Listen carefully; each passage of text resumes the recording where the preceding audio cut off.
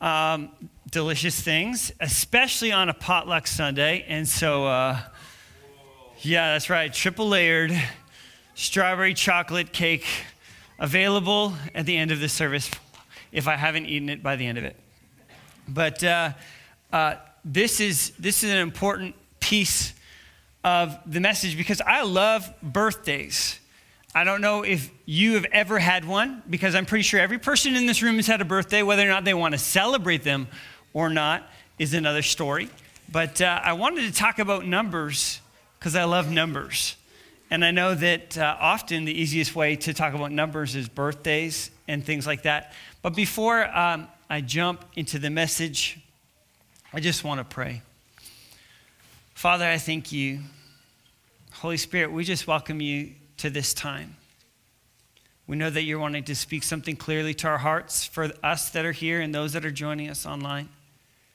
Father, I pray that you'd speak clearly.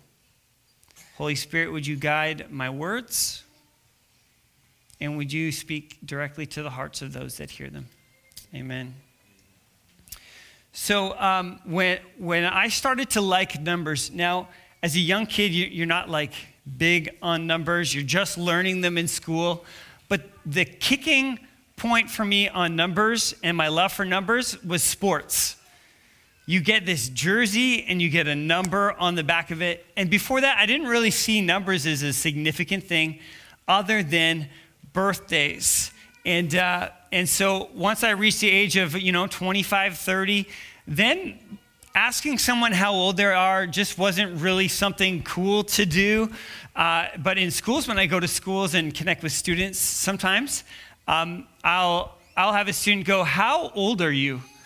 And my immediate response is, so that they can encourage me, is, "Well, how old do you think I am?"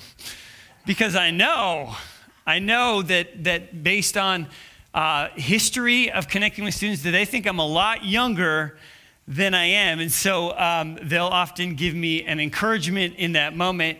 And rather than being 36, they're like, "No, you're like 20, 23. And I'll be like, "Okay, so I've got a ring on my finger and I've got 3 kids." And they start freaking out, running down the hallways.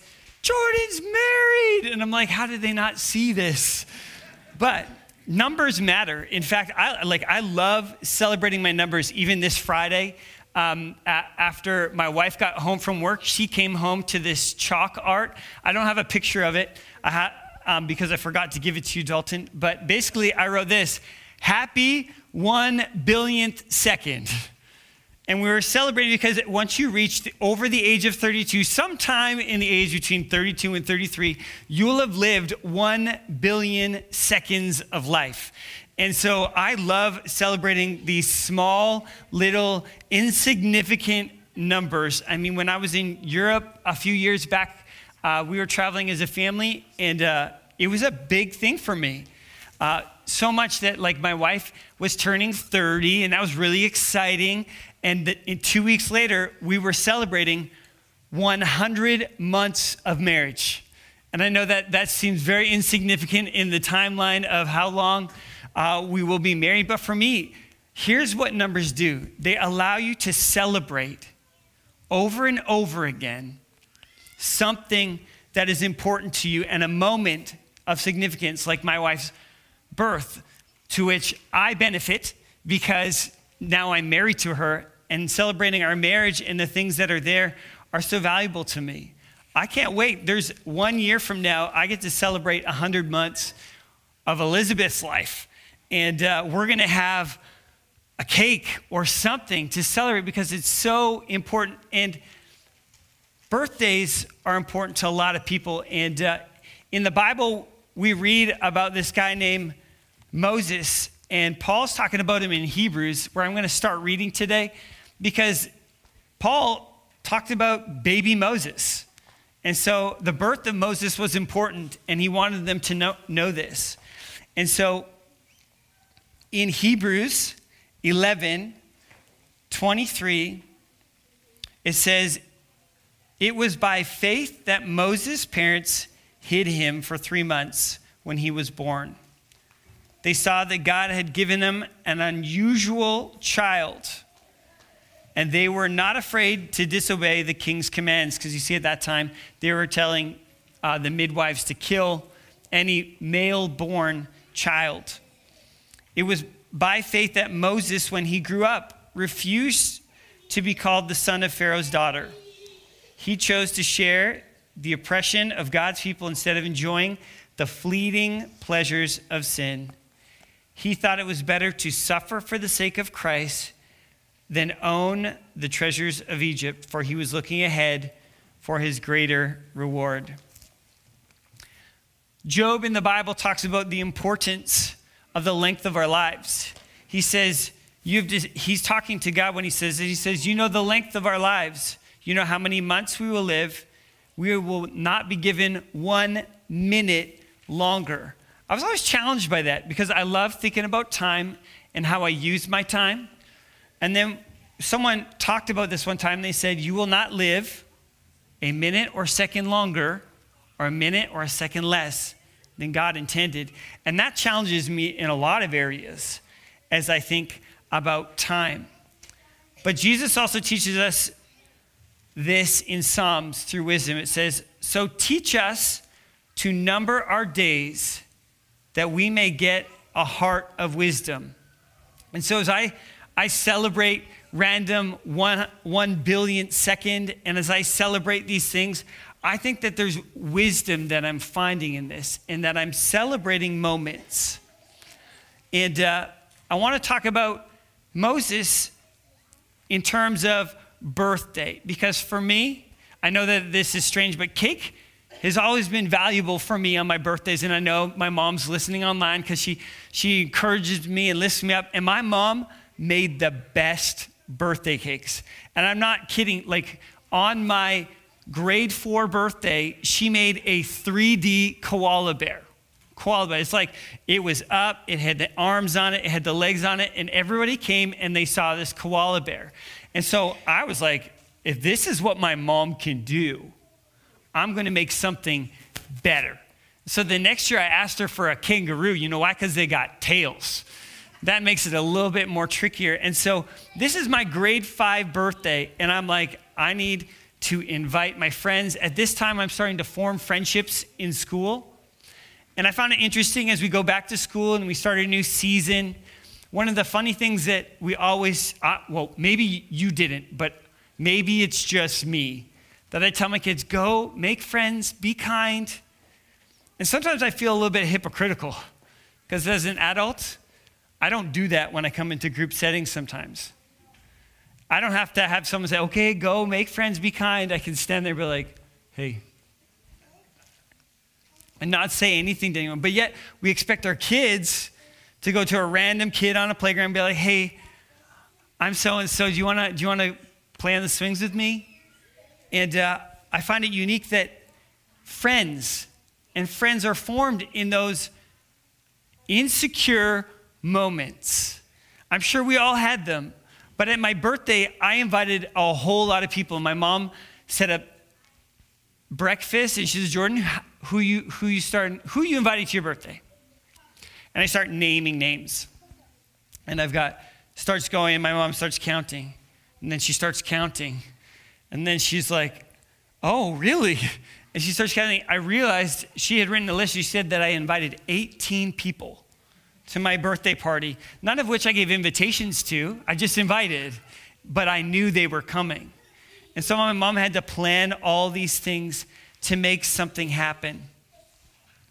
And Moses was an unusual child, and I can relate to him because I was unusual. My mom's like, don't you want to, send out invitations, all this stuff? No, I had 18 people that I said, you should come to my house because my mom makes the best cakes. And so they all showed up, every last one of them. And birthdays are a time where we celebrate kind of a turning of the clock. But there's a lot of things that happen at a birthday that I think I can relate to my faith. One is this: when people come, they bring one thing, a gift. And I love gifts. I didn't realize how much I loved gifts. Just recently when I was blessed with something, I didn't realize how much I loved gifts because I kept talking about the one thing I got from someone and I kept sharing it with people. But I didn't think that I liked gifts. But my language spoke as something that I did like.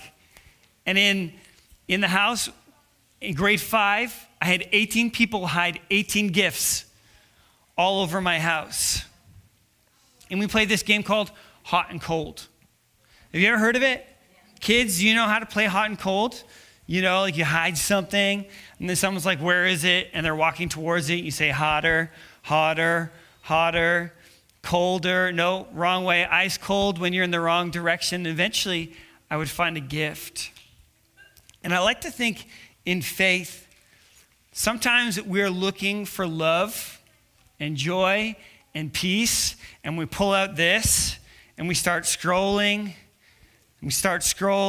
and momentarily we have a little bit of joy because we see someone get hurt, or we see something funny that someone said, or a joke, or there's a dad joke that Mike stores for the next message. There's all these things that are there momentarily, love, joy, and peace, or something. But I'm telling you, if it came to hide and seek, or hot and cold with God, that when you reach this to try and find your love and your joy and peace, and you begin to start reaching for this regularly, this is like ice cold. That's right. When it comes to where we need to find our love, joy, and peace. But I promise you, when you find this, that when you actually seek after God's words, because God is love, therefore you will find love. You know what's interesting for me is when we seek for love, joy, and peace, the first 3 fruits of the Spirit, love, joy, peace. And there's this hot and cold side to me that when we grasp onto the Word of God and who He is, something changes inside of us. Something that makes us be seen as unusual. And Moses is an interesting character because his parents on his birthday had to decide something. And they saw, because God showed them the greatness that He had placed on them. Like, have you ever had someone that just sees greatness in you?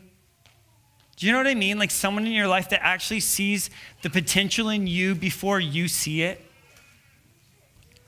Because that's kind of the way I feel with Moses, and sometimes the way I feel in friendship. And so there is a time to be hidden. And in Hebrews, when we're reading about Moses, we read that Moses is hidden for 3 months. And there was a time where Moses was hidden because there was something special about him. I want you to know that sometimes, though you might not see the strength that's in you yet, because oftentimes with birthdays and with age, it's really easy to go like, okay, they're younger, they've got potential. And when we get older, we go, okay, you know, I've heard this 1,000 times. Why? When is this going to happen? Moses was 80 when God called him into his purpose. But he was a lot younger when He showed him his purpose. And at birthdays, there's this wonderful thing that happens. You send out these invitations, and you hope that people are going to come. And sometimes, when you send out the invitation to birthday, I don't know if this is you, but the ones and the friends that you really wanted to come don't come. And Moses has a moment, and we read in Acts where it talks about Moses had this unusual thing on him. He was born and raised in Egypt. He was raised in the understanding. He lived in a palace. He had it. But in Acts, it talks about Moses in a different way. Because one day, when Moses was 40 years old, he decided to visit his relatives, the people of Israel. And he saw an Egyptian mistreating an Israelite.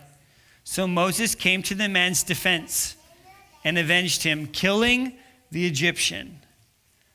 And this is what's interesting. Moses assumed, because he stepped in to do what he knew he was called, what he felt like this unusual gift and calling was to do, he stepped in and he assumed his fellow Israelites would recognize that God had sent him to rescue them. But they didn't. And sometimes we struggle because we feel like God plays favorites. But Romans 2 tells me clearly, God does not play favorites. God has no favorite. This means that all people, anybody who professes with their mouth and believes in their heart that God raised Christ from the dead shall be saved. It's not like, oh, Wade, yeah, elder, he makes it in. Yeah, no, so-and-so, the guy that like maybe just showed up for the first time, sorry, man, you miss out. That's not the way it works. God doesn't play favorites. Not a single person in here is any less in God's eyes. But Moses struggled with this because of an insecurity. And if I was to be real, my biggest insecurity is what people think. And Moses walked through this, and I have to wrestle with this continually, going back to God. God, what have you called me to do? What are you asking me to do? And at a birthday in grade 5, I remember a shifting moment for me. I had a friend. We liked the same girl. That's an issue. Because at the birthday, you want to feel special. At the birthday, you want to be noticed. And well, that girl didn't notice me as much as my friend. And although we were friends, in that moment, I didn't feel like we were friends. But in order to allow us to experience intimacy, sometimes we have to push through our insecurity. In order to experience intimacy, sometimes we have to push through our insecurity. Sometimes we have to trust. And as adults, the toughest thing that we do is have to connect with people. Because it's really easy in this time to not connect. But God is calling us to something that is different. And he's calling us to gather. But before you gather, sometimes there's something that God needs to do inside of you. Is that he has to bring healing. I wanted to do something, and I thought it was interesting. I like, because I wasn't sure if I'd be able to do it in the building. But what I'd like to do is to cram closer in. So if you're on the outskirts, can you move in? I just wanted to do it as a simple walk. So if you could you stand up? And you make in a little bit closer to your friends in the center here? That would be awesome. I know this is very different. Bet you didn't expect to move seats today. Now you get a cold seat and someone gets your warm seat. Some people don't want the warm seat. It's like showing up at the washroom with the warm seat. You don't want that. But find a little space. Some of you might, there's lots of space on this side. Once we get squeezed, this might be a little different. Yeah, there's lots here on this side if you need. Cool. If you need to make your way through, there's still more space on the other side. Because here's what happened. Moses gathered the people. After God had spoken to him and reminded him of his purpose, he gathered them. And he talked about how God was going to save them. And as cueing my artist, and they laughed at him. Thank you. They laughed at him. But when they were gathered, there was something that God was doing. God was working on Moses' insecurity. And one of the most powerful things that you can do in this season is be intentional to connect. We have life groups in this church. We host life groups. We gather together. And one of the things that is accomplished in that time is an elimination of insecurity. Because as we eliminate our insecurities, it allows us to be courageous with one another, to share life. And as Moses trusted God with what he felt was a calling on him, he went and gathered people. There was another gathering that I found very unique that I want to end the service with today. And that gathering was around food. Jesus brought the disciples together and he gathered them in a space. And he broke bread with them and he told them that he was going to die on a cross. He had spoken to them about the reality of that he had to go and leave. And Jesus, in those hours, spent time. But what I find unique about Jesus and what I love most about him is this. Jesus intentionally, I don't even know, well, the Holy Spirit, but gathered people continuously. His whole life was about gathering people. There was not really time other than when he spent time with God where he wasn't with others.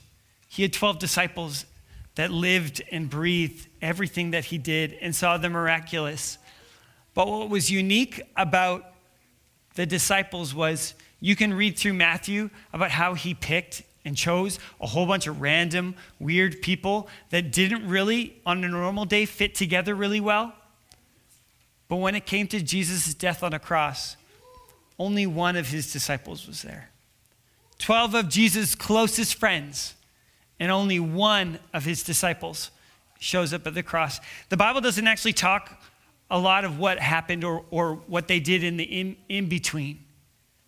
But what I do know is this. There was one disciple who was at the meal, and he said, I would never deny you. And he looked at him as a friend. He said, you know what? By the time the rooster crows, you'll have denied me 3 times. No, I would never do that. I would never turn my back on my best friend. Jesus was clear. And Peter, in his shame, and what's unique about shame is that shame causes us to distance ourselves from others. I mean, look at Moses. He killed a man. They called him out on it. And in his shame and insecurity, he left for 40 years. 40 years of shepherding. And then God calls him back into his purpose. Shame has this power to distance ourselves from one another, from letting people in. But one of the toughest things that Moses had to do was grow up. And I hate that as an adult. But as kids, we tell them like, mature. Oh, they need to mature a little.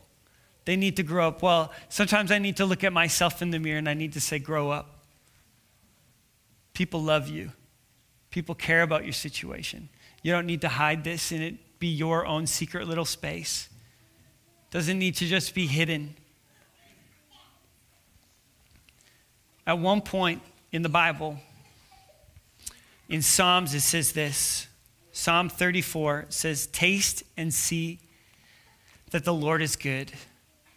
Oh, the joys that find refuge in him. The disciples had nowhere to go after Jesus had died on the cross. Probably confused. But they had spent 3 years with each other every day. And the Bible actually says that they gathered in John 20. There's this moment where we see that the disciples have gathered. And this is where Jesus shows up. Because despite their shame, could you imagine Peter coming into the space?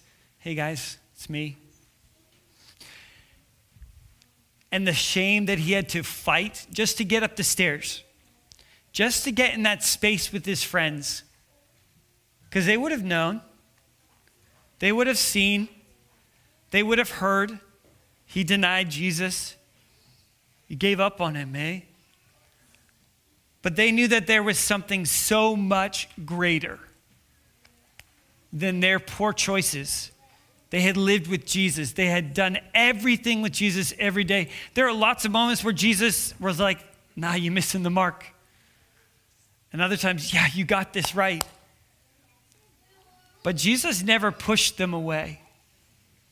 And so they understood that mentality. So when Peter came into that room and Peter was with the other disciples.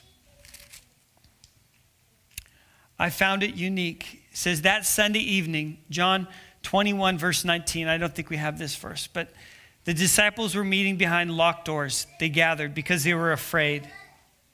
And suddenly Jesus was standing there amongst them. And he says this, "Peace be with you." As he spoke, he showed them the wounds in his hands and his sides.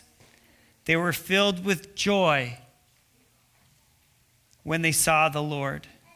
Again, he said, "Peace be with you. As the Father sent me, so I am sending you." Then he breathed on them and they received the Holy Spirit. If you forgive anyone's sin, they are forgiven. If you do not forgive them, they are not forgiven. I found that a really unique line. Every one of them would have felt shame.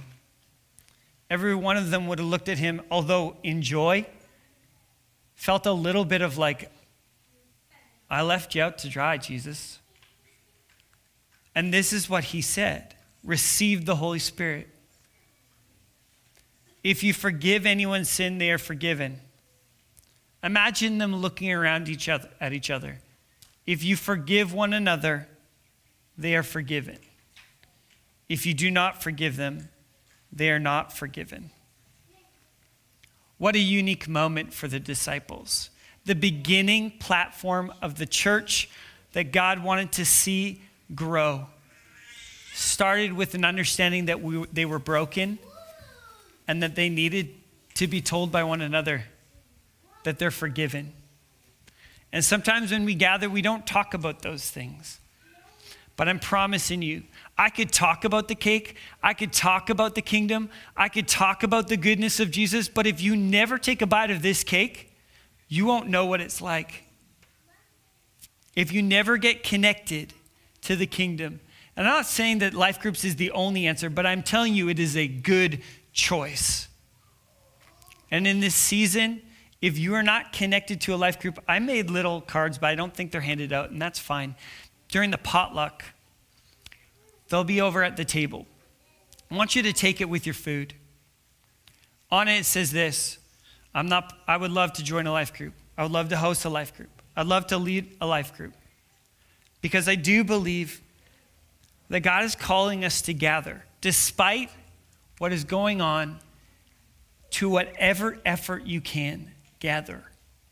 Because the word of God says where two or more are gathered, he is there. And we want to see you grow. And we want to see you walk in faith to believe for things beyond what you've seen before.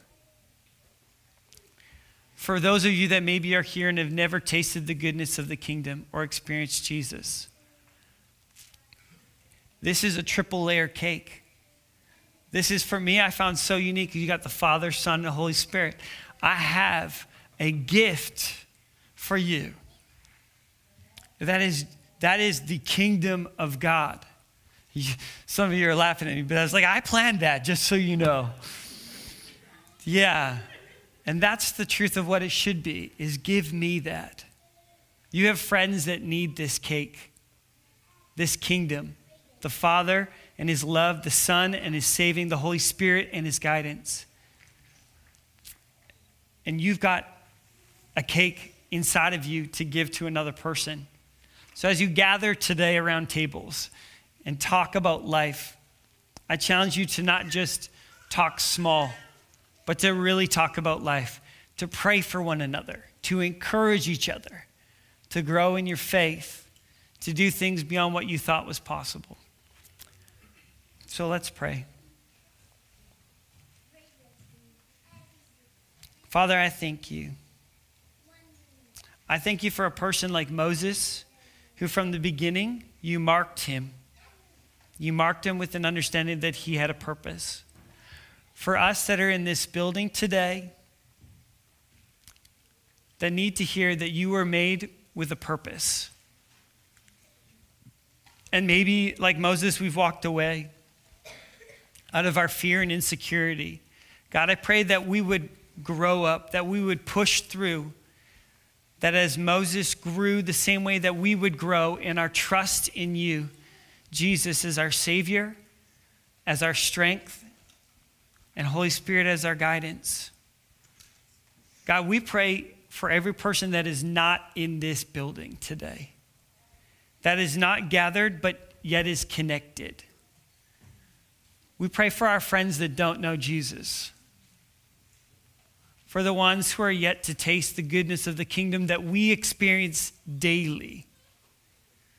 God, we pray for strength in us to push through our insecurity for an opportunity of intimacy with our friends, our coworkers, and our family.